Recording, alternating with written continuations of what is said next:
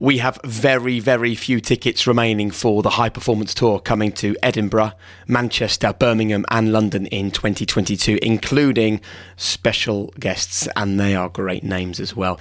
If you want to get your hands on the few remaining tickets, just go to thehighperformancepodcast.com and click on Live Tour. That's thehighperformancepodcast.com and click on Live Tour. Welcome to High Performance, our gift to you for free every single week. This podcast turns the lived experiences of the planet's highest performers into your life lessons. So today, allow the greatest leaders, thinkers, sports stars, entertainers and entrepreneurs to be your teacher. Today, this is on its way. The desire to have an answer to the question of how good can you be? It's always driven me because I've never, ever wanted to look back and think, what if? So I've always been prepared to try and to explore and to pivot in my life, because maybe I've been compelled by the fear of not knowing. For me, the fear of not knowing how good I can be is worse than the fear of the unknown that you might leap into. I realised firsthand the beauty of the world around me, but I also saw abject poverty and deprivation, and it was that ignited something in me. This childhood passion for driving positive change ignited this passion in me.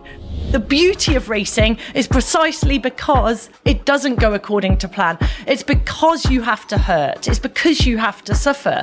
And I see that as part of racing. That's what I loved about racing. The unexpected, the discomfort, the self-doubt. It's the challenge of having to deal with that I loved. So I expected it and I embraced it. Your definition of success has got to come from within, and that sense that you have given something everything. Life is the difficulty, isn't it? It's the frustration and the challenge, and therein lies the beauty. This episode is not just about someone who's dedicated their life to learning, it's someone who wants to pass that on as well. You're about to hear from a 4-time Ironman triathlon world champion. You're going to hear from a woman who had injuries so severe her coach said she shouldn't be on the start line in 2011 when she went on to win the world title. She worked as a government advisor. She's been involved with Parkrun for years. She's now a parent. She was the 2009 Sportswoman of the Year, and she's about to share everything with you, from the amazing highs she experienced to serious lows. And there will be so much in this episode that you can relate to. Once again, please let me just make it so clear what high performance is about. We're not having a conversation with Chrissie Wellington so that you can go and become an Ironman triathlete. We're having a conversation with Chrissie Wellington because the things that she learned, the mistakes that she made, the lessons that she gained, she's about to share with you so that you can find a way to incorporate those into your life. It's a brilliant conversation. It's an amazing episode. And please, please, please, 1,000 times over, when you've finished it or when there's something that really resonates with you, if you could share it on social media, it makes the world of difference to us. It just means that people who've never heard of high performance, have never had this kind of inspiration in their lives, might just come across it and it might just change their life as well. So please, if you can, pass and share the conversation with as many people as possible, whether it's on your socials or on a work email or on a WhatsApp group. We don't mind, but if you can pass it on, we're eternally grateful. An awesome conversation with Chrissie Wellington, MBE, comes next. Hiring for your small business? If you're not looking for professionals on LinkedIn, you're looking in the wrong place. That's like looking for your car keys in a fish tank.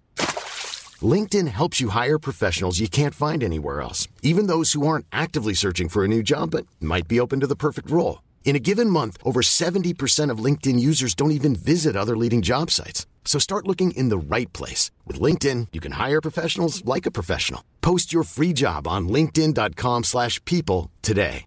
Ready to pop the question? The jewelers at BlueNile.com have got sparkle down to a science with beautiful lab-grown diamonds worthy of your most brilliant moments. Their lab-grown diamonds are independently graded and guaranteed identical to natural diamonds, and they're ready to ship to your door. Go to BlueNile.com and use promo code LISTEN to get $50 off your purchase of $500 or more. That's code LISTEN at BlueNile.com for $50 off. BlueNile.com, code LISTEN. Even when we're on a budget, we still deserve nice things.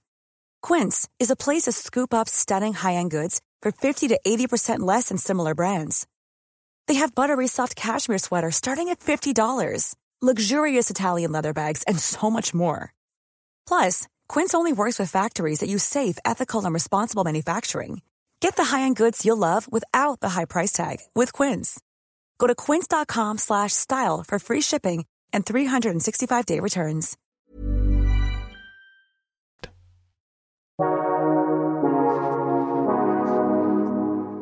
Joining us today is a phenomenon, the only triathlete, male or female, to have won the World Championship less than a year after turning professional. However, not even that was enough. Our world record-holding guest also competed over the Ironman distance, which is just a 2.4-mile swim, then a 112-mile bike ride, followed by a marathon, and won all 13 races, also becoming a 4-time Ironman world champion, awarded an MBE in 2010, an OBE 6 years later for services to sport and charity. She's now the global lead for health and well-being for Parkrun. And in 2021, she released 2 brilliant children's well-being storybooks, which little Florence and Sebastian, my children, really enjoy. She created them with her friend and former athlete, Susie Bush-Ramsey. They're entitled You're So Strong and You're So Amazing. So I thought we would start this podcast episode with a quote from one of her books. True strength does not come from being greater than others, but by being the very best you can be. And she certainly proved to be exactly that. It's a real pleasure to welcome to the High Performance Podcast, Chrissie Wellington. Welcome along. Thank you so much for having me. So, Chrissie, what is high performance? To me, high performance is not a noun. It's a way of acting and a way of being. And if I were to answer that question succinctly, I think it would be to bring your best self to every moment, be willing to learn and to act with self-integrity. Very nice. So you came to the world of elite sport quite late, 30 years old, when you had a big change and decided to go professional and compete. So was that kind of high performance mindset something that you'd already had for many years before that, or was it the world of sport that helped you create it? I've always been a very driven, determined person. I've always been incredibly curious about myself, my potential, and I've also been incredibly curious about the world around me. And initially, I channeled all of that into my academic studies. So I really wanted to excel academically, achieve the highest grades possible and go to university. I was also driven by this compulsion to see how good I could be. So I think I've always had that insatiable desire to explore my own potential. But it, like you said, it wasn't until I was in my late 20s, early 30s that I channeled that into the sporting context. Prior to that, it was largely academia. So where does that come from then, Chrissie, that desire to want to excel? It's always something that's been really, really instinctive. I don't know where it's come from. I don't think it's ever been the result of an external pressure. I think it's always been an internal compulsion and something that I've always felt very, very strongly. I don't recall ever having that external pressure from my parents, for example, to perform academically. It was also always something that was very much driven from within, and that the desire to have an answer to the question of how good can you be. It's always driven me, because I've never, ever wanted to look back and think, what if? So I've always been prepared to try and to explore and to pivot in my life, because maybe I've been compelled by the fear of not knowing. For me, the fear of not knowing how good I can be is worse than the fear of the unknown that you might leap into. So here's something that I think a lot of our listeners often struggle with. which is knowing how to find their limit, knowing when they have reached their absolute peak. How did you come to work out, right, that's my limit, that's as good as I can be? How did you judge yourself? For me, in the sporting context, it was always an iterative process. I would definitely not claim to be the most confident person.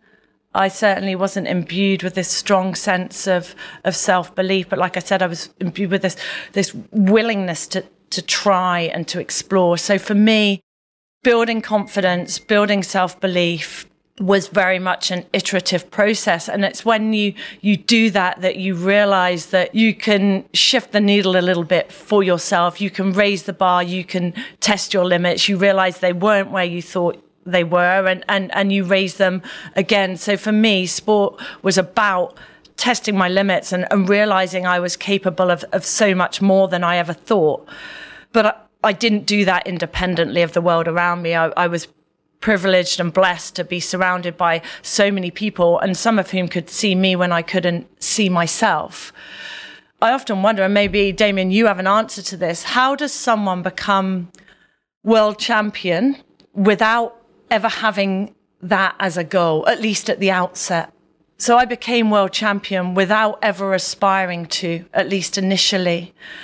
And I believe it's that process of curiosity and that willingness to put one foot in front of the other, to test yourself, to move yourself forward, and to very much invest in the process without having the clarity of the goal, but then also being surrounded by people, like I said, that can see your talent and your skills when you can't even see them for yourself, and maybe create a plan for you that you execute without ever knowing what the intended outcome is. I find it fascinating in terms of how you describe that process, that you did it, because what equally fascinates me, Chrissie, is the curiosity that you adopted, say, outside of sport, when you travelled and you took 2 years off from before you went to university. Is that right, to travel?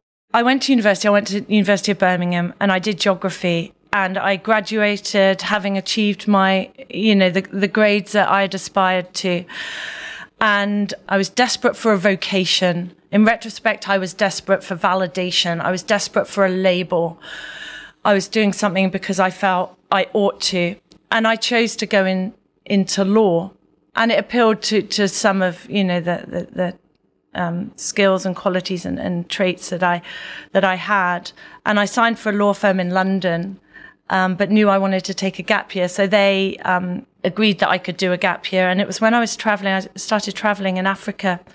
And it was there that for the very first time, I realized firsthand the beauty of the world around me. But I also saw abject poverty and deprivation. And it was that ignited something in me, this childhood passion for driving positive change, ignited this passion in me. It was there in Africa that I felt the spark of this purpose, this life purpose.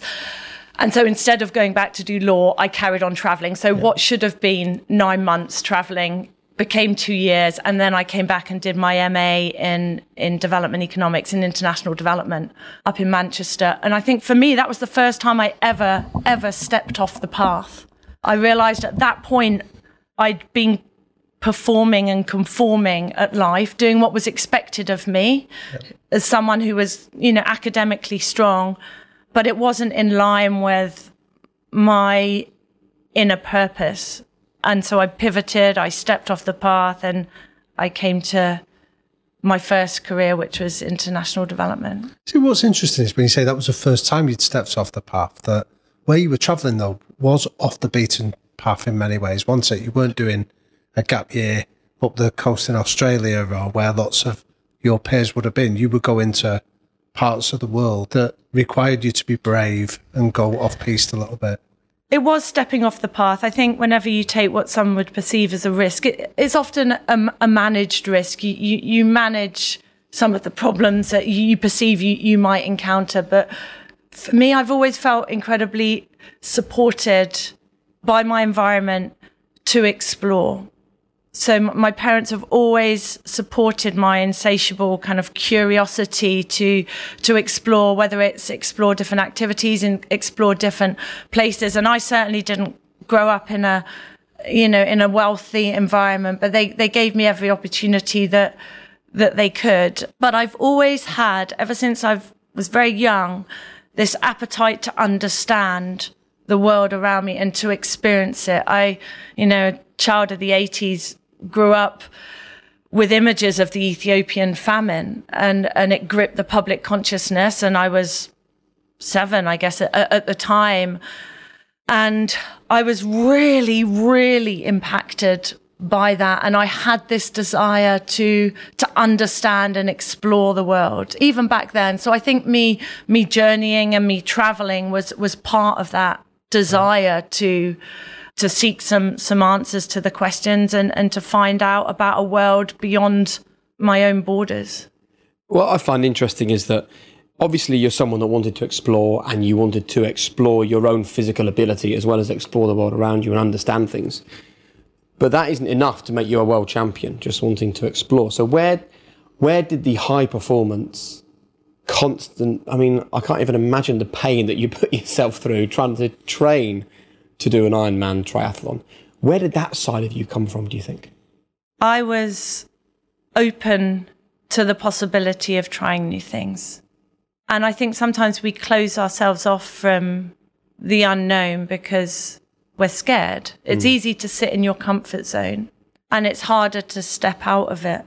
And when someone suggested I try a triathlon, instead of saying, well, I did say this, I've never ridden a road bike, but I was still open to the idea, but I'd never ridden a road bike. I was open to that possibility. And that was preceded by me kind of segueing into running at a very, very amateur level and kind of cutting my teeth in endurance sports through running. A marathon, is that right? I did the London Marathon. I was inspired by a friend. She'd grown up with a heart defect and had run the London Marathon. And I looked at her and I looked at me with my fully functional heart, and I'm like, what is stopping me? Why? And we're all inspired by people around us, right? And she was my role model and my inspiration. And so I trained in a very unknowledgeable and unstructured way for the London Marathon. But again, I tested my limits and realized I was capable of so much more than I thought. And the same with triathlon. So I was open to the possibility of doing a triathlon. I had an environment around me in that I joined a triathlon club. So they facilitated that. They lent me equipment, all of the things you need. And I think, long story very short, I was able to tap into a talent, a physiological talent that I didn't know I had. So I think I had that physiological aptitude for endurance sports that, had I never done them, I never would have known, and it would have laid dormant. But I don't need to tell you, it's not enough to be physically talented. And I think all of the traits that I mentioned before, that the drive, the determination, the willingness to be curious, this inner competitiveness and out competitive with others, all of those traits that I channeled into academia, I then brought to bear in professional sport. But I really had to hone the psychological side of things, I think, in order to achieve success. That's where I give credit to the people around me, because they enabled me to get a handle on the psychological side, which enabled me to become a high-performing athlete that was capable of executing consistently and achieving more than I ever thought I was capable of. Which is something that I'd like to explore, but I think there's a psychological trait that you've brushed over this, Chrissie, that intrigues me. Is you've spoken about this being openness to it, but there was incidents that happened in your life, like you had a bike accident, didn't you? And that was what precipitated you then trying triathlon. Is that right? That's true. I've had many bike accidents, Damien, in my life. I'm technically incompetent on the bike, which is largely why I chose Ironman, because I don't have to ride in a pack. I can just ride on my own 10 metres in front or 10 metres behind someone else. But yes, I was training for the London Marathon. I was just commuting. I lived in London. I was commuting on my bike, and I came off the bike, couldn't run the London Marathon. So thought, right, instead of running, I'll try swimming. I'd grown up swimming from my local club, so I started swimming again. So that's where I gained, But it was the ability to pivot and see an accident like that rather than stopping you doing what you wanted. It just merely opened up another door to explore. I try not to let problems or adversity or setbacks derail me, because I see it as part and parcel of the journey. And that's easy in retrospect, but if I look back at my life, many of the opportunities that I've had have come from when I have pivoted and I've done something different, or I've encountered a setback or discomfort or adversity, because there've been the opportunities to grow in an area that I may ever not have envisaged. So could you share some of the tools that you learned for how to deal with adversity? Because that, even people that listen to this who've got great plans, it can often be the adversity that derails them when they can't get back on track. No matter who we are, we encounter adversity. If we look what we've all been through in the past year, we've all had to adapt and change and cope with things that we may not have imagined. And people are coping with a loss of career or, unfortunately, death of loved ones. And we're all having to cope with adversity. If I look to sport and I look to the race that I did, I see it as a microcosm of life. And an endurance sport, it's very easy to do that because it's long and you've got highs and you've got lows. So if I think to how I coped with the lows, how I coped with the pain, the discomfort, the self-doubt, the questioning, I think first and foremost, I expected it and I embraced it. So I don't go into my life, I don't go into a race not expecting everything to go perfectly. And why is it important to expect it? Because then you don't panic. You're not anxious when it doesn't go according to some kind of utopian plan that you have. So if I go into a race thinking it's going to go like this, and this, and this, and then I'll cross the finish line victorious, it's just not going to happen. Because that's not racing. The beauty of racing is precisely because it doesn't go according to plan. It's because you have to hurt. It's because you have to suffer. And I see that as part of racing. That's what I loved about racing. The unexpected, the discomfort, the self-doubt. It's the challenge of having to deal with that I loved. So I expected it and I embraced it, first of all. I always tried to segment the race into portions, and I think that's really important. So if we face adversity, a mountain to climb, that old analogy, it can be incomprehensible. But if we, like I did in an Ironman, just segment it into 200 meters in the swim, then I've got to get to that buoy, then I've got to get onto the bike, then I've got to do this 40k. I just segment it down, and I very much try and stay in the moment and like we said at the outset, bringing your best self to that moment.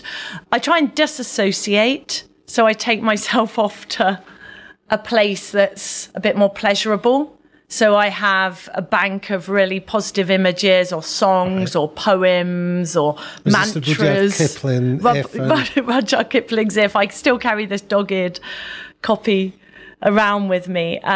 Would you use those in the heat of battle? Yes. So what, would you just recite the poem?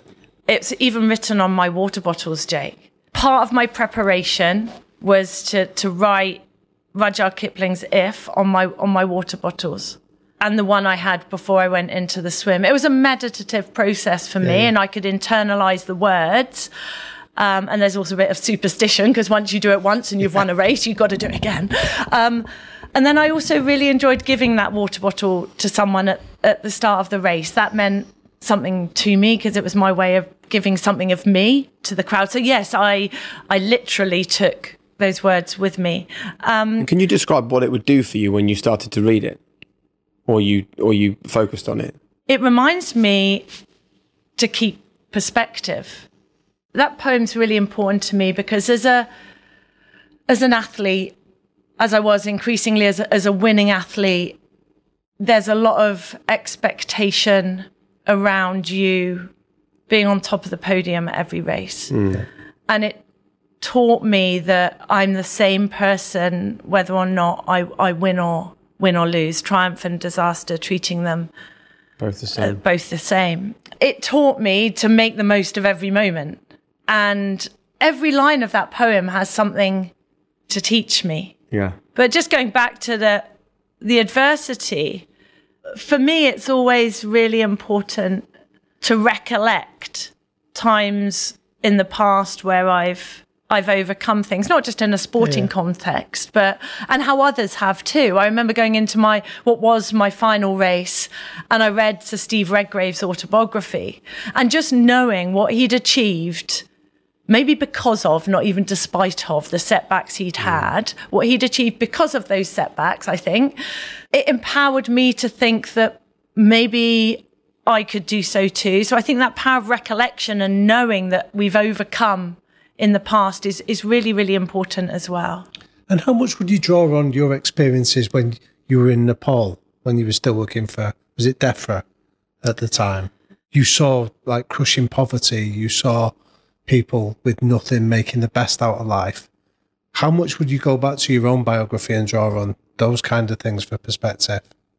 My time in Nepal shaped me as a person and definitely shaped me as an athlete. So I was working as a policy advisor to the government, and another point of maybe a fork in the road, you could call it. I stepped off the path again and went to live and work in Nepal. So it wasn't part of my job at DEFRA. I took a sabbatical and I went to work for a Nepali organisation working on water and sanitation and health projects. And if I was to summarize what Nepal gave me in one word, it's perspective. You realize how much you have relative to others and how fortunate we are to live the life that we lead. And, you know, I saw resilience and tenacity firsthand. And for me, that was incredibly inspiring. But, you know, on a very personal level, it was really the first time I challenged myself physically and really created the physical foundations for what would become a professional sporting career. And people often think that I came from nowhere as a sports person, but I think everyone comes from somewhere, and you're shaped by all of these amazing experiences in your life. And some athletes, your Serena Williams, your Tiger Woods, your David Beckhams, take a more conventional, stereotypical path. And I certainly didn't travel that path, but I traveled a path. And I think for me, it enabled me to achieve what I did. So I was very much shaped by my time in Nepal and what I saw and what I worked on. And it also taught me a lot about shaping change and how local people can be the agents, should be the agents of change rather than it being imposed from above. So I've carried that kind of belief and understanding and philosophy through to what I do in my career now. And that was a really important learning for me. I think there's also a lot of really important learnings for people listening to this. And I think one of the big takeaways for me is that I kind of exhaust myself saying to people, just by employing what seem like insignificant tricks, you can make a real difference to your own life trying to achieve high performance. And, you know, we've just spoken about writing a poem on the side of a water bottle. It's not the only reason you became a world champion. Of course it isn't. But it was quite a big part of that journey towards becoming a champion. I just think it's really important for people to listen to this and understand that when you write down something, or when you take inspiration from a trip to Nepal, or putting a poem somewhere, or having something in your house that really resonates with you, I don't think we do it enough as people. I think that we just assume, well, it's just words, it's just a poem. Finding the ability to translate that into something that's inspiring, you are a sort of the epitome of how powerful that can be. It's been really useful to me in my life, and it's also been really useful to have that why, to have an understanding. It's not enough to have a goal. I think the goal, I guess, to have soul, needs to have a why. And I think that why needs to come from within.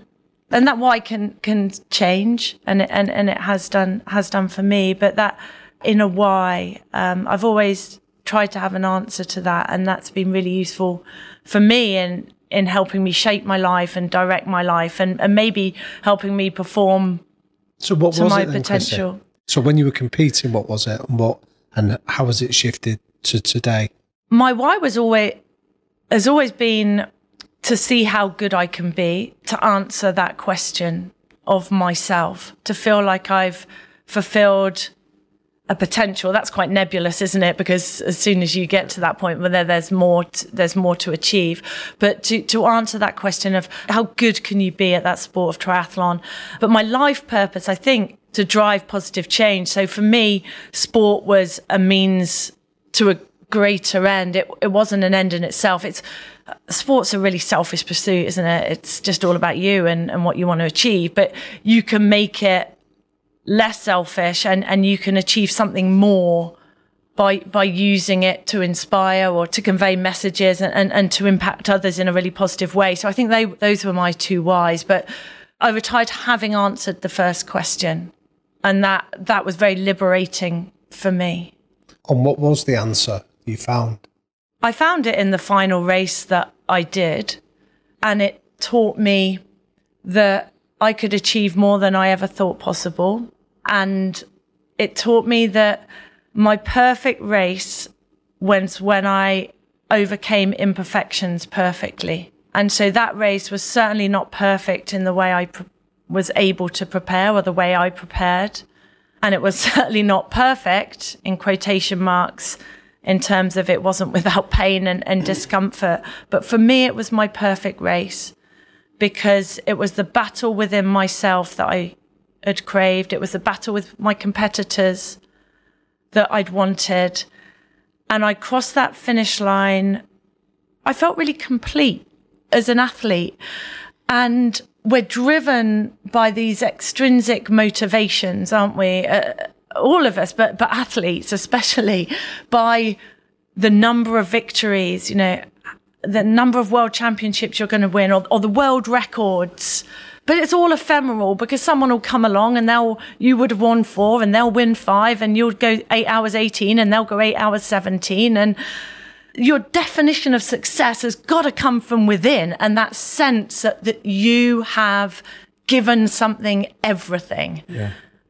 And that race gave me that gift, and I knew intuitively that it was the time to retire. So I'd maybe answered that question of the why question. I can see some really interesting parallels there. From you said you went on the academic pathway of wanting to excel, and you'd been to university in Birmingham and then Manchester, and then decided to step off that path. Could you see the parallels with that at the end of your triathlon career, that you felt like you got to the end of that journey and wanted to step off? It's different incarnations of life, isn't it? Yeah. And once you've stepped off the path, you grow in confidence and you grow in self-belief. And it's that power of recollection, because you know if you've done it in the past and it's been an opportunity that you can do so again. So I don't really call it retiring, because you're not retired in the sense you're putting your feet up, but transitioning away from professional sport was easy. It certainly wasn't. It was fraught with challenges for me psychologically, but I knew instinctively that it was the right thing to do. And I guess to your point, it didn't scare me, because I knew I'd done it many times. I'd stepped off the path many times in my life, and I knew intuitively that it was the right thing to do. But it's certainly not easy. And you've had many guests on this podcast that have spoken about that. You question who you are and your sense of identity, and you have no structure and no focal point in, anchor for your life.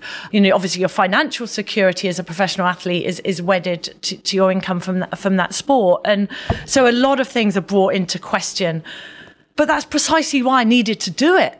Because for me, sport was a comfort zone. It was where I was comfortable, not physically comfortable because it hurt, but psychologically quite comfortable. And I was blessed to have commercial partners, sponsors that, gave me financial security. I was winning. I had a great team around me. I had that single-minded focus on this goal. But that's very comfortable, isn't it? And so I knew if I was to grow and develop, I knew I needed to step off the path. And it was very uncomfortable for a time. And how important were the tools you learned about resilience in professional sport in helping you get through that period? Very important. knowing that I can withstand discomfort and pain and being uncomfortable is something that you can carry with you in any walk of life. Sport is a great teacher, isn't it? And it taught me that I could be resilient, but I also gained that resilience from others around me. And it was really important for me to have uplifting, supportive people around me that could help me navigate this, the new life that I had to live. So it wasn't something I kind of worked through independently. But for me, a lot boiled down to being comfortable with being uncomfortable, being comfortable with a void.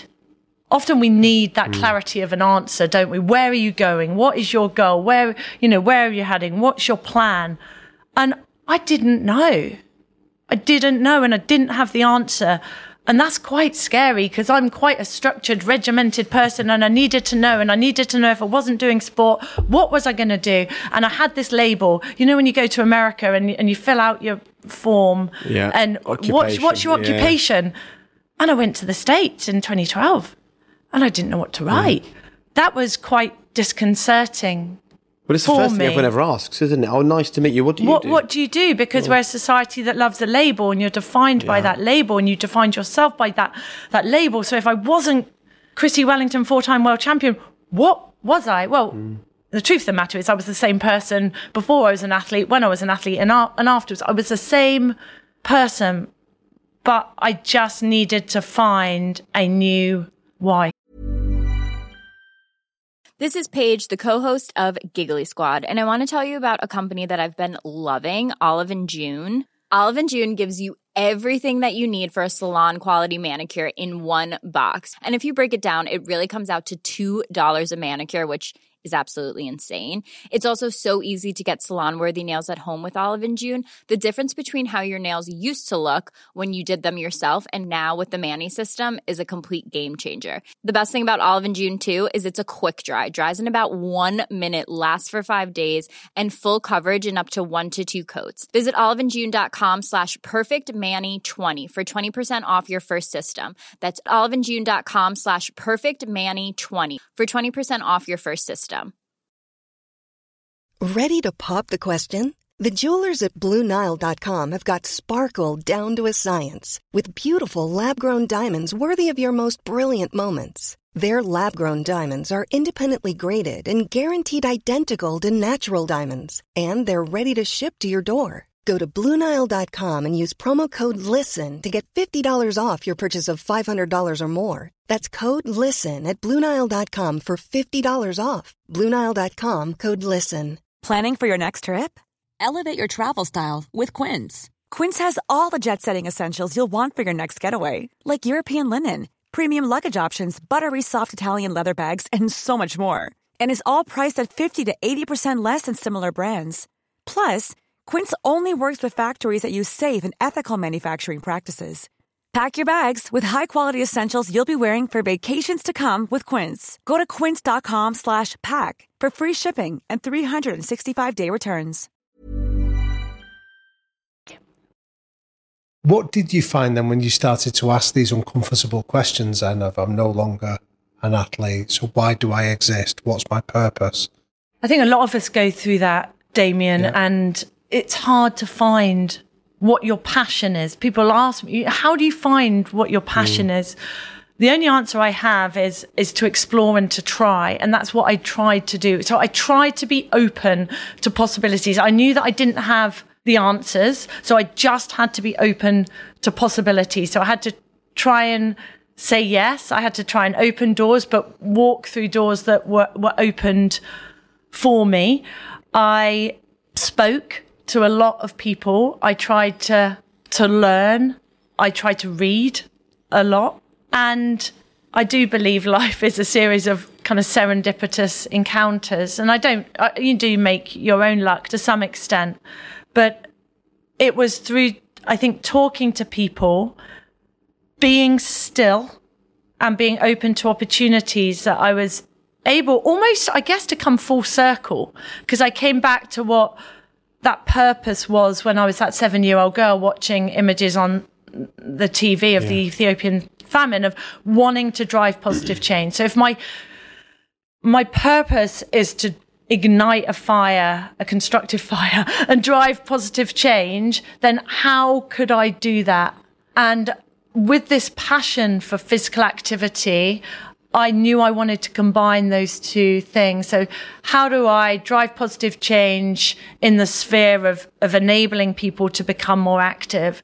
Understanding that helped guide me and brought me into contact with a number of people. And then I was fortunate to have a door that opened to me to become an employee for Parkrun.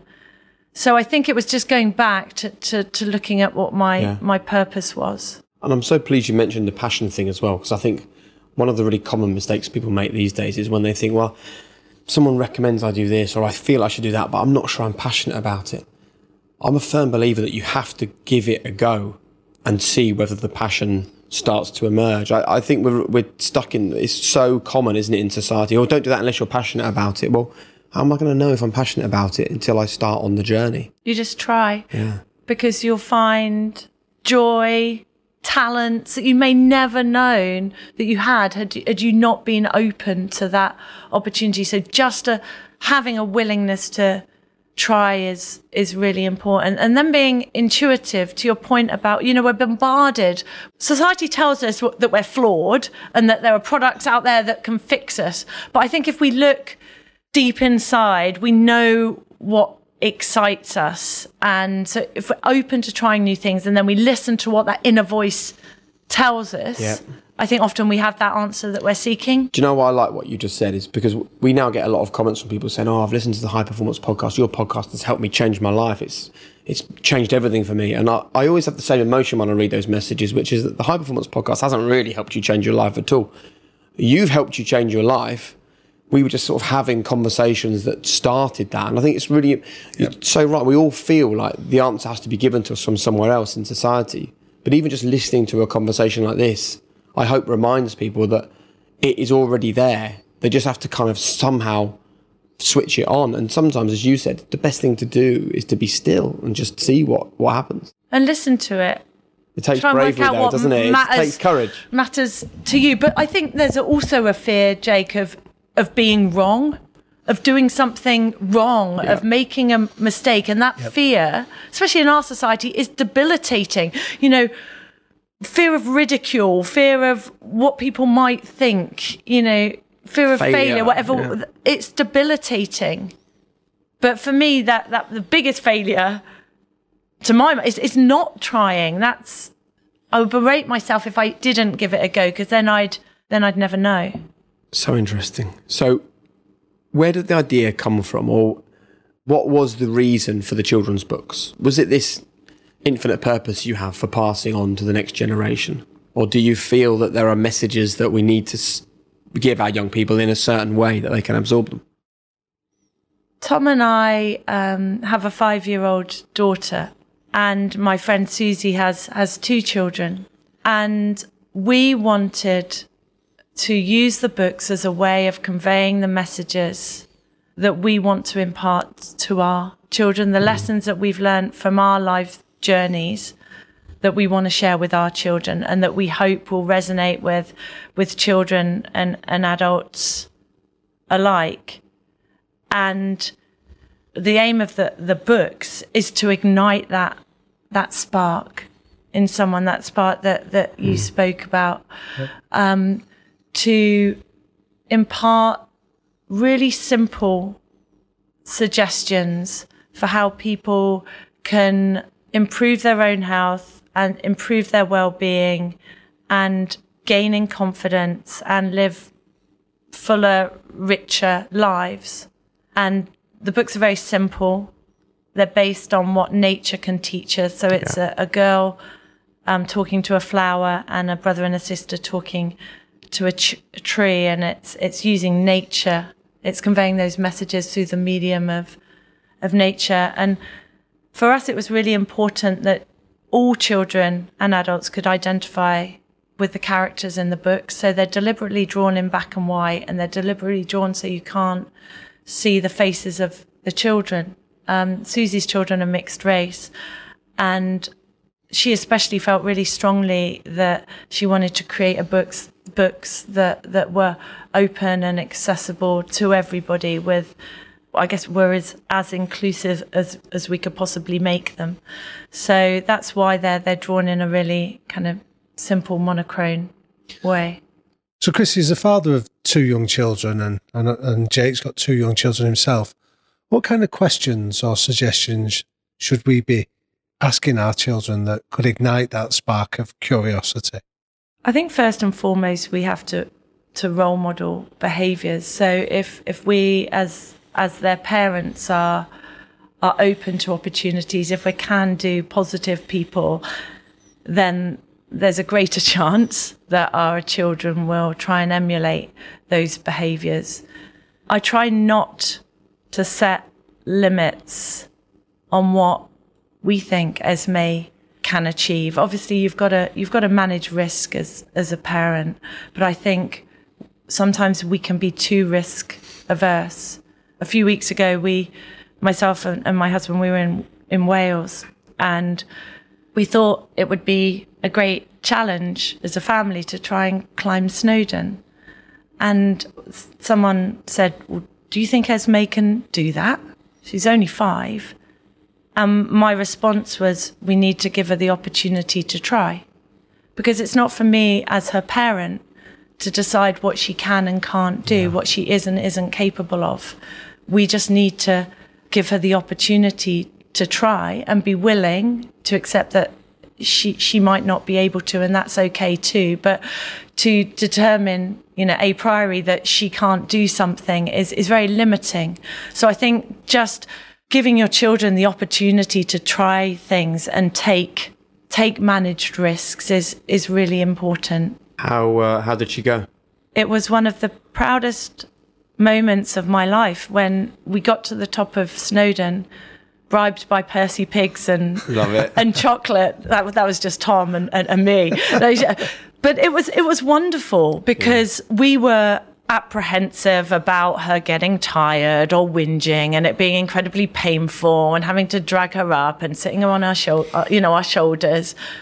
And it wasn't like that at all. So all of those fears that we had about what she might do didn't come to fruition. But if we'd let those fears about what might happen stop us, we never would have done it. So again, a small kind of example, but you've got to be open to that possibility and that opportunity. And by the way, that's not just people with kids, is it? How often do people write stories in their heads about what's going to happen at the job interview, on their big day, when they go for a doctor's appointment, whatever it might be that's in the future? We always make these stories up, don't we, rather than actually waiting to see what happens.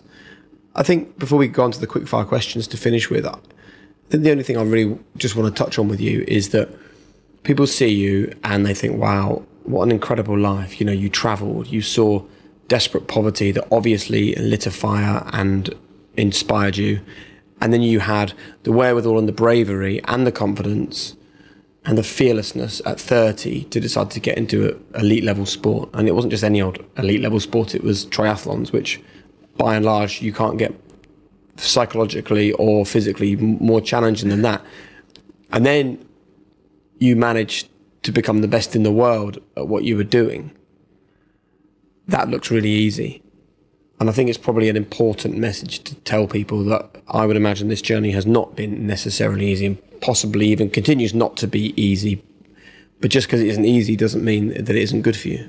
It's not psychologically easy, and professional sports certainly wasn't physically easy. And I never want to give the impression that it was. It was arduous, hard graft every single day. I dedicated my life to it, and it was challenging for me psychologically in many ways. I had to, grapple with some demons, or what I, try and control a lot of self-criticism and self-doubt, and that was incredibly challenging. So for me, it was a physical test and it was a psychological test.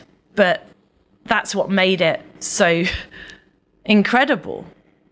I learned so much from professional sport. It gifted me with so many things, and an understanding of myself, an appreciation for the power of possibility, the gift of relationships with so many people that I came into contact with. It wasn't an easy journey, and life still isn't an easy journey. It's fraught with difficulties, but life is the difficulty, isn't it? It's the frustration and the challenge, and therein lies the beauty. So can I just ask you a question about the demons that you described there? What form did they take? What was the demon's form of attack on your self-confidence or your esteem? I'm prone to being very, very self-critical. And I'm sure a lot of people you speak to can talk to this, because it's a double-edged sword. It's what drives you because you're critical, because you're saying you're never enough, but then you're never enough, which is a really challenging place to be mentally. I credit my first coach with helping me to address some of these. So these, I guess, I wouldn't say flaws, but they risk derailing me as an athlete, because I was so self-questioning and so self-critical. So his advice to me was very simple, is I give the order, you execute. And he was a very authoritarian character, which again has its pros and cons. So he gave me the order for the day. I executed the training session to the best of my ability, and that was enough. And just knowing that liberated me, because he took the decision making and the questioning of whether or not I had done a good job, whether or not I'd been enough in that training session or not, away from me. I simply just executed his order. And I think it speaks to focusing on that process and bringing your best self to every moment. And it's not whether you're good or bad. It is. It's your best self in every moment, and that's what is. And then you move on. So when you moved on from that coaching relationship and you moved to other coaches, did those demons come back, or had you put them to bed? I think he enabled me to be a lot less self-critical and more self-accepting. And so I could carry that lesson through to my next coach. And my next coach was an entirely different character. I went from a very authoritarian coach to being coached by someone who I consider a friend. It was a lot more reciprocal, for me, a lot more empowering. And as you evolve as an athlete, what you need from a coach is different. What you need at the outset of your career can be very, very different a few years on. And I transitioned away from one coach to the other, but I certainly carried the lessons that I'd learned from my first coach to my second. And has that helped today, since you've left triathlon behind? How do you deal with that self-doubt, those demons that you just described? I have wonderful people around me that are enriching and positive, and I think that's really important. I try to live a life of gratitude and be grateful for what I have, and see the cup half full rather than the cup half empty. So I'm prone to, at the end of the day, thinking about what I haven't done, what I haven't managed to do in this busy day of mine, rather than what I have. So it's pivoting. We spoke about pivoting that thought. So instead of focusing on what I haven't done, I think, I have done this, and I have done this, right. and that's okay. But I think ultimately it's accepting, like with life, that's got its ups and downs and its goods and bads, and I'm like that too. Yeah. I'm not this perfect, infallible human that's not without flaws or self-doubt or neuroses, but that's me. I also like what you said about just being the best you can be rather than the perfect you. And that accounts for the good days, the bad days, when you're flying, when you're struggling. I think just if you can just finish and go, I did the best I could, man, that's so much more than asking whether you were perfect or not, honestly. I mean, Susie, my co-author, often says you're never more valuable than you are in this moment. And that's the line, one of the lines in the book. Because it doesn't mean you can't strive to be better, but you're valuable as you are right now. And I'm trying to live my life like that. Wonderful. Really such a nice way to finish. We always finish, though, with our quickfire questions. The first one is your 3 non-negotiables that you and the people around you have to buy into. There's non-negotiable behaviours that I have for myself. I've become a lot more accepting of others and differences in others. So I don't think there are non-negotiable behaviours that I would necessarily expect from others, but for myself, an acceptance of and forgiveness of myself and others, humility and respect for myself and respect for other people. What advice would you give to a teenage Chrissie just starting out? The advice that my father gave me, and that was seize every opportunity and make a mark on the world for all the right reasons. Well, I think we can say you did that, right? Yeah. I think we can say you did that. What would you say is your biggest strength, and what is your greatest weakness? My greatest weakness is that I'm prone to being quite self-critical, and my biggest strength is my passion and my enthusiasm and my willingness to bring the best of myself to every moment and everything I do. Would you give us one book recommendation for our listeners that's had a big impact on you? Can it be a poem? Definitely. Yeah. Rudyard Kipling's If. And the final question, your final message, I guess, to people listening and watching this, your one golden rule to living a high-performance life. Bring the best of yourself to every moment, be willing to learn and live a life of integrity. That was wonderful. Thank you so much. Thanks for your time. Thank you. Damien. Jake. What an inspiring conversation that was with Chrissie. And, and this isn't me being negative about the things she said, because the things she said were absolutely incredible. But I did get a sense while she was saying those amazing things that, I want people to remember that just because you're a brilliant, high-achieving, successful person like she is, that doesn't make life easy all the time. And I think I got a sense of the fact that life has been and remains a challenge, as it is for so many people. Yeah, definitely. And I think what came through was the 2 Ps with Chrissie there. One was about how the power of a purpose, this sense of feeling that you're doing it for something bigger than yourself, whether it's being a platform for young girls to inspire them or representing some of the poorest parts of the world, how that can help you when you face these difficult times. And the second P was very much around perspective, being able to put it into some kind of perspective and know that there's always somebody that's going to be better than you, but there's somebody having it tougher than you, and how that can often help you. Yeah, and I'd like to throw a third P in there as well, which is the P of passion. And I think, it's an eternal challenge for people, isn't it? What's my passion? What's my passion? I can't do something great till I find my passion. She has lived a life of passion because she's lived a life of exploration. And only when we explore do we really discover things. When we discover things, we grow. When we grow, we will grow into our passion.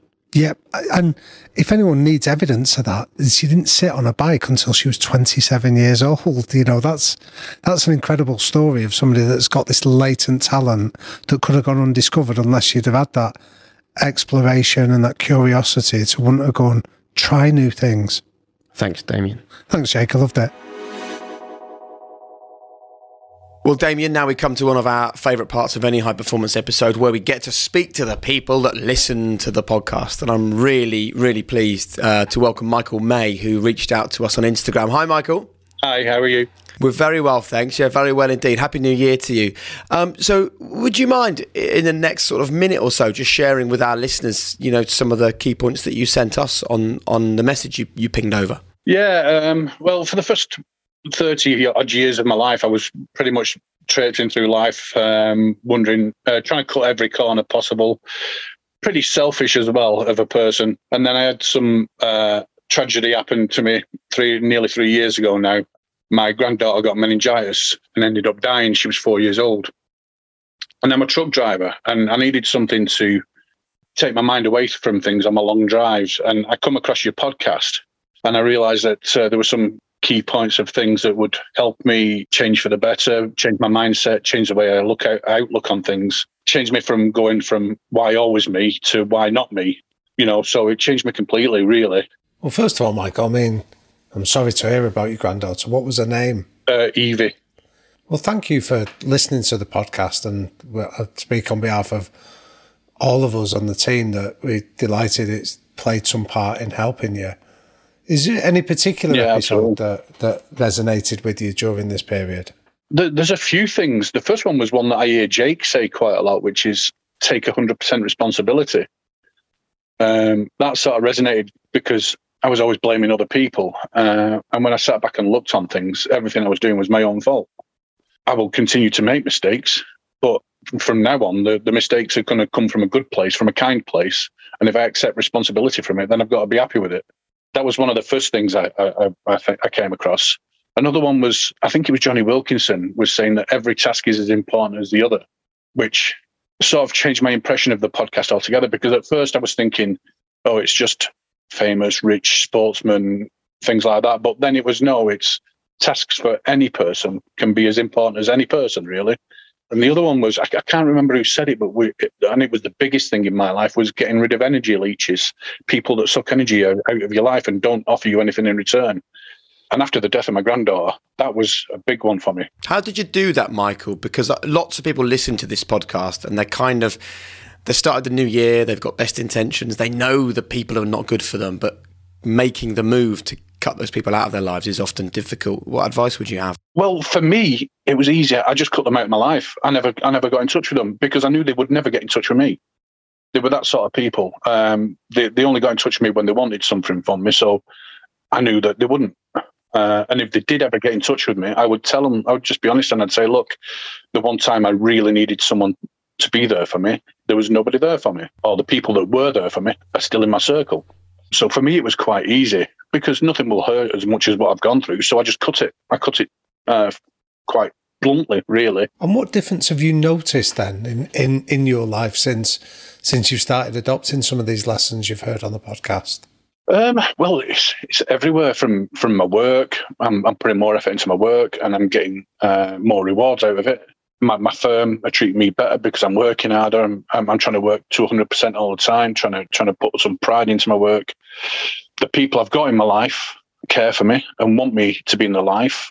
I've got closer relationships with them now than before because I'm putting more effort into them.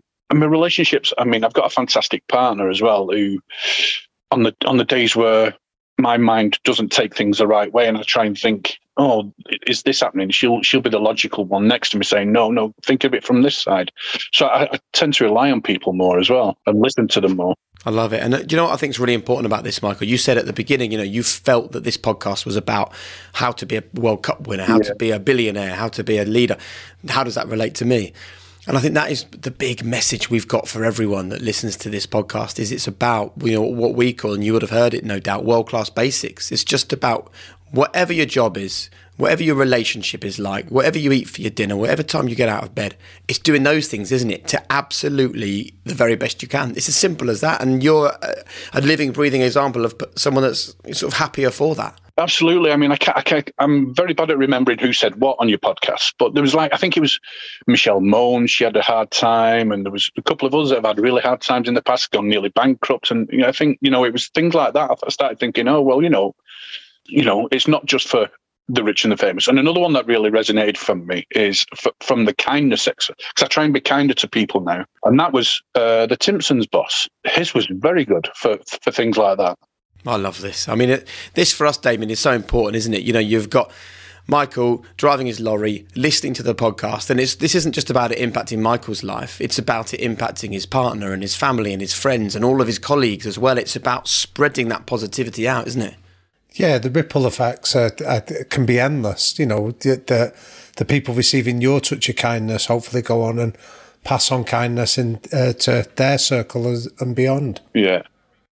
Yeah, I mean, I've made mistakes in the past with friendships, and I've probably lost friendships from the person I was because I was a very selfish and self-orientated person. I mean, I'll continue to try and repair some of those and see if there's anything to go. But I mean, I won't always get it. I won't always get it right either. But everything I do from now on will come from a good place. I've got someone up there to try and make proud of me. Amazing. And look, we're incredibly sorry for your loss. It's another reminder, isn't it, Michael, that the things we wouldn't wish on our worst enemy and that some of the hardest things in our lives, eventually we will never want those things and they will always be hard for us, but they in some way won't be bad for us, Absolutely. I mean, she's had more impact in 4 years on this planet than I have in 47.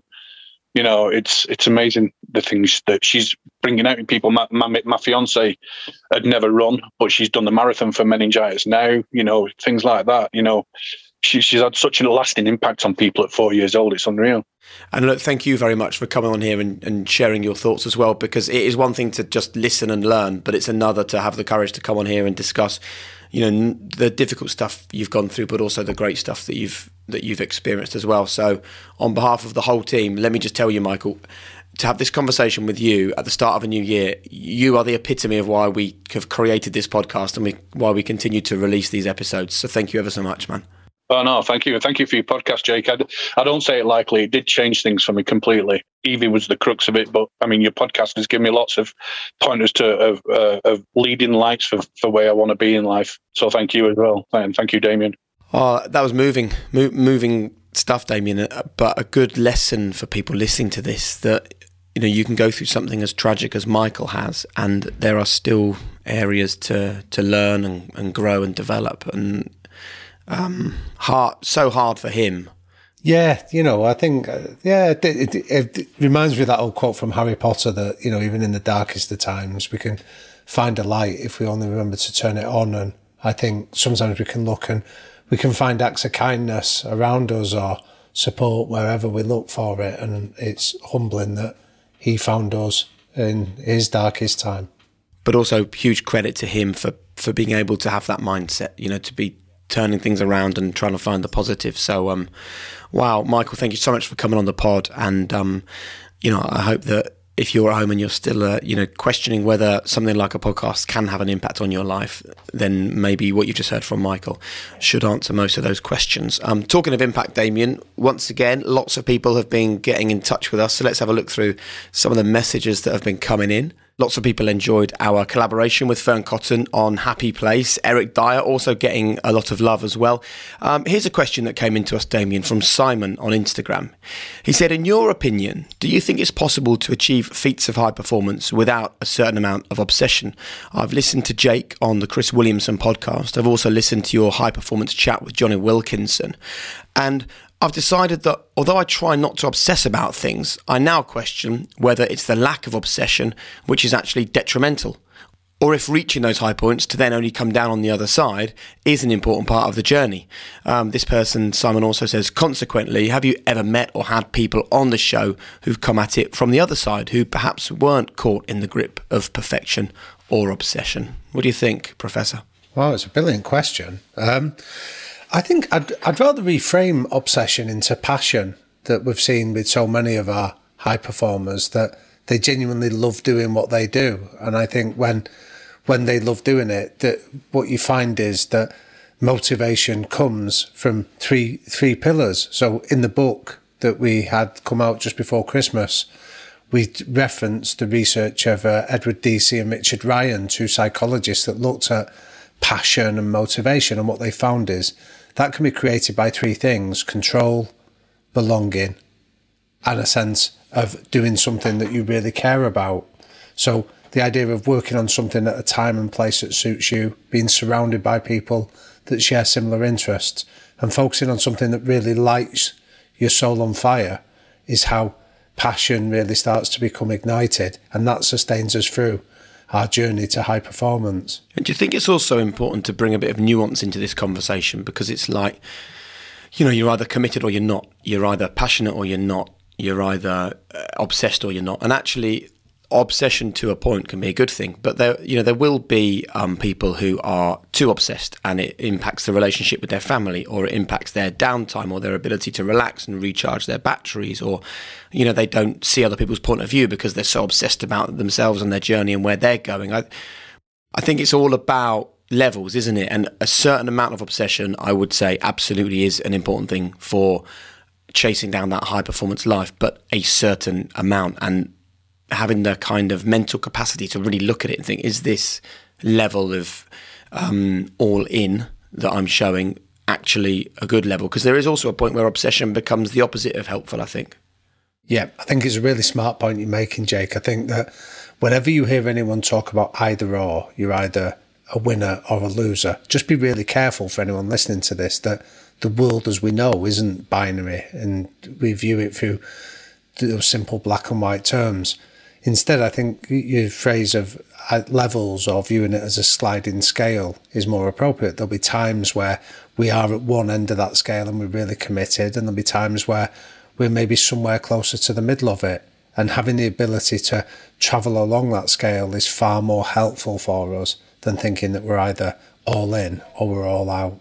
Good stuff. I hope that's helpful to you, Simon. And I would just say to anyone listening to this, just be kind to yourself in the new year. So if you find that at the moment you're suffering, that you're obsessed with a certain thing, maybe go with it for a bit and just, as Johnny Wilkinson has told us on this podcast, just explore that. Just allow yourself to be obsessed for a while and see where it takes you. Equally, if you find that there is nothing at the moment that you're not obsessed with or you're not fully focused on, again, that's okay, because when the right thing comes up at the right time and you're in the right place, I've no doubt it will happen. So just go easy on yourself, I think, Simon. Question here saying, hi Jake, hi Damien. The phrase "don't sit in the comfy chair" is superb. I think it's really good advice, something that's helped me make a big decision professionally recently. However, I now want to make an even bigger leap.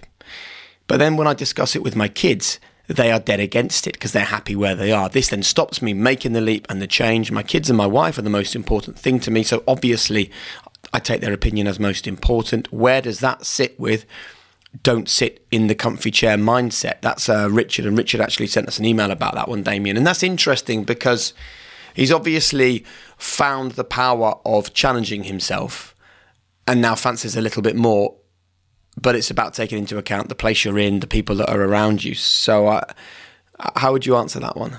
Well, I love that phrase that your first boss gave you, Jake, about not sitting in the comfy chair has resonated with him. I think that what he's getting is some really valuable feedback from the people close to him. There's a guy called Dr. Wayne Dwyer talks about how we all exist in tribes. It goes back to the idea of survival is about the groups that we belong to. And what Richard's getting there is feedback from his tribe that says you're moving too fast. You're taking too big a leaps for us to be able to come with you.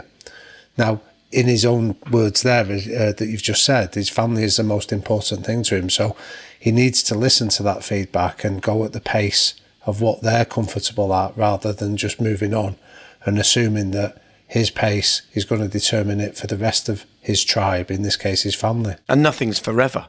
So, maybe have that conversation again with your family in a few months' time, Richard, and also monitor how you feel about not making that big leap, because it might be that, well, it's worth thinking about why you want to do it, first of all. It might be that you don't take the leap and actually you find in 2 or 3 months you're really happy. But equally, if in 2 or 3 months you're a slightly grumpy dad or you're struggling in certain areas because you haven't gone for it, then I think it's time for another conversation with your family as well. And finally, Damien, I just want to share this. This is from Natalie on Instagram. She sent us a message. She says, I was tidying up my son's room today and I found... a list of goals that he's written unprompted. He's 11, and it made me so proud of him and grateful that he's in a world where he has tools like the High Performance podcast to listen to. I started putting the bite-sized episodes on in the car. No fuss was made. I was just giving them the opportunity to listen to some of the amazing insights from people they've never heard of. Thank you so much, not only for the adults, but also from our future generations. Would you like to know what was on the list that she found? Yeah, go on. That's an amazing story. So nice. And let me just describe it for people that are listening to this podcast. So it's like a small yellow notebook, the ones with the little metal circles at the top, like little ring bindery type things. And her 11-year-old son has written, in 2022, I will. I love that as well. Not I hope to, or I might, I will. Commitment. Improve my 2.5 kilometre run. Do at least a 3.5 kilometre run. At least. So there you go. What do we talk about? Infinite purpose. At least a 3.5 kilometre run. It could go further. Improve my 2.5 kilometre run. Again, you can improve it all year long. Yeah. Get in the school football team. Eat better. And I love this. Climb a few mountains. Oh, lovely. I get the impression Natalie's son will climb a few mountains this year and for the rest of his life. That for us is everything though, isn't it? The fact that Natalie has just popped on a bite-sized episode, hasn't sort of said anything to her kids like, you must listen to this, you must enjoy it, but just they're there and, you can take from it what you will, and it's clear that her son is taking a great deal. Well, again, like Clive Woodward talks about, you can either be a rock or a sponge with this information, and it's obvious that little lad there has been a real sponge and soaking this up and thought about how we can apply it. That's amazing. Brilliant. Natalie, thank you so much for sending that in to us. Damien, thank you so much as always. Are you enjoying the start to 2022? It's been a crazy time for the podcast. We seem to be reaching more listeners than ever before. I know, and it's really humbling, the amount of feedback that people are kind enough to send to us and telling us how they're using it and applying it is really humbling but really gratifying. So thank you to everybody that does that, and thank you to everybody that's kind enough to commit to listen to us. Yeah, and please know that we do see all that stuff, all of those messages that you send us, the things that you share with us about how the High Performance Podcast has impacted you or changed your life, whether they're on Instagram or on email or on Twitter. We do see them all, and they are absolutely our energy source. Just a quick reminder, our book is out now. You can get it in all the usual places, but if you'd like to come and enjoy a live high performance experience, then Damien and myself and the High Performance team are going to be on tour in London, Edinburgh, Birmingham and Manchester. The tour starts next month, actually. So if you want to join us, there are a few tickets still available. Just go to thehighperformancepodcast.com. That's thehighperformancepodcast.com, and you can get tickets there. You can also join our members club, the High Performance Circle, check out our store, buy our book. There's loads of stuff you can do there if you want to get a bit deeper into the high performance life for 2022. Thanks a lot, Damien, as always. Top man. No, thanks, Jake. Loved it. Thank you for as ever. Good man. Thanks as well to the whole High Performance team, to Finn Ryan at Rethink Audio, to Will, Eve, Gemma, Hannah, and everyone else that helps make this podcast happen. Remember, there is no secret. It's all there for you. So be your own biggest cheerleader. Make world-class basics your calling card, and we'll see you next time.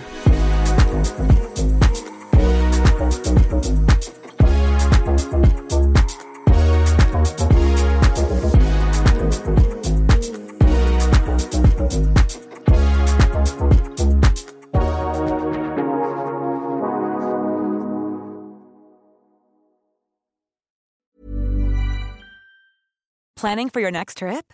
Elevate your travel style with Quince. Quince has all the jet-setting essentials you'll want for your next getaway, like European linen, premium luggage options, buttery soft Italian leather bags, and so much more. And is all priced at 50 to 80% less than similar brands. Plus, Quince only works with factories that use safe and ethical manufacturing practices. Pack your bags with high-quality essentials you'll be wearing for vacations to come with Quince. Go to quince.com/pack for free shipping and 365-day returns.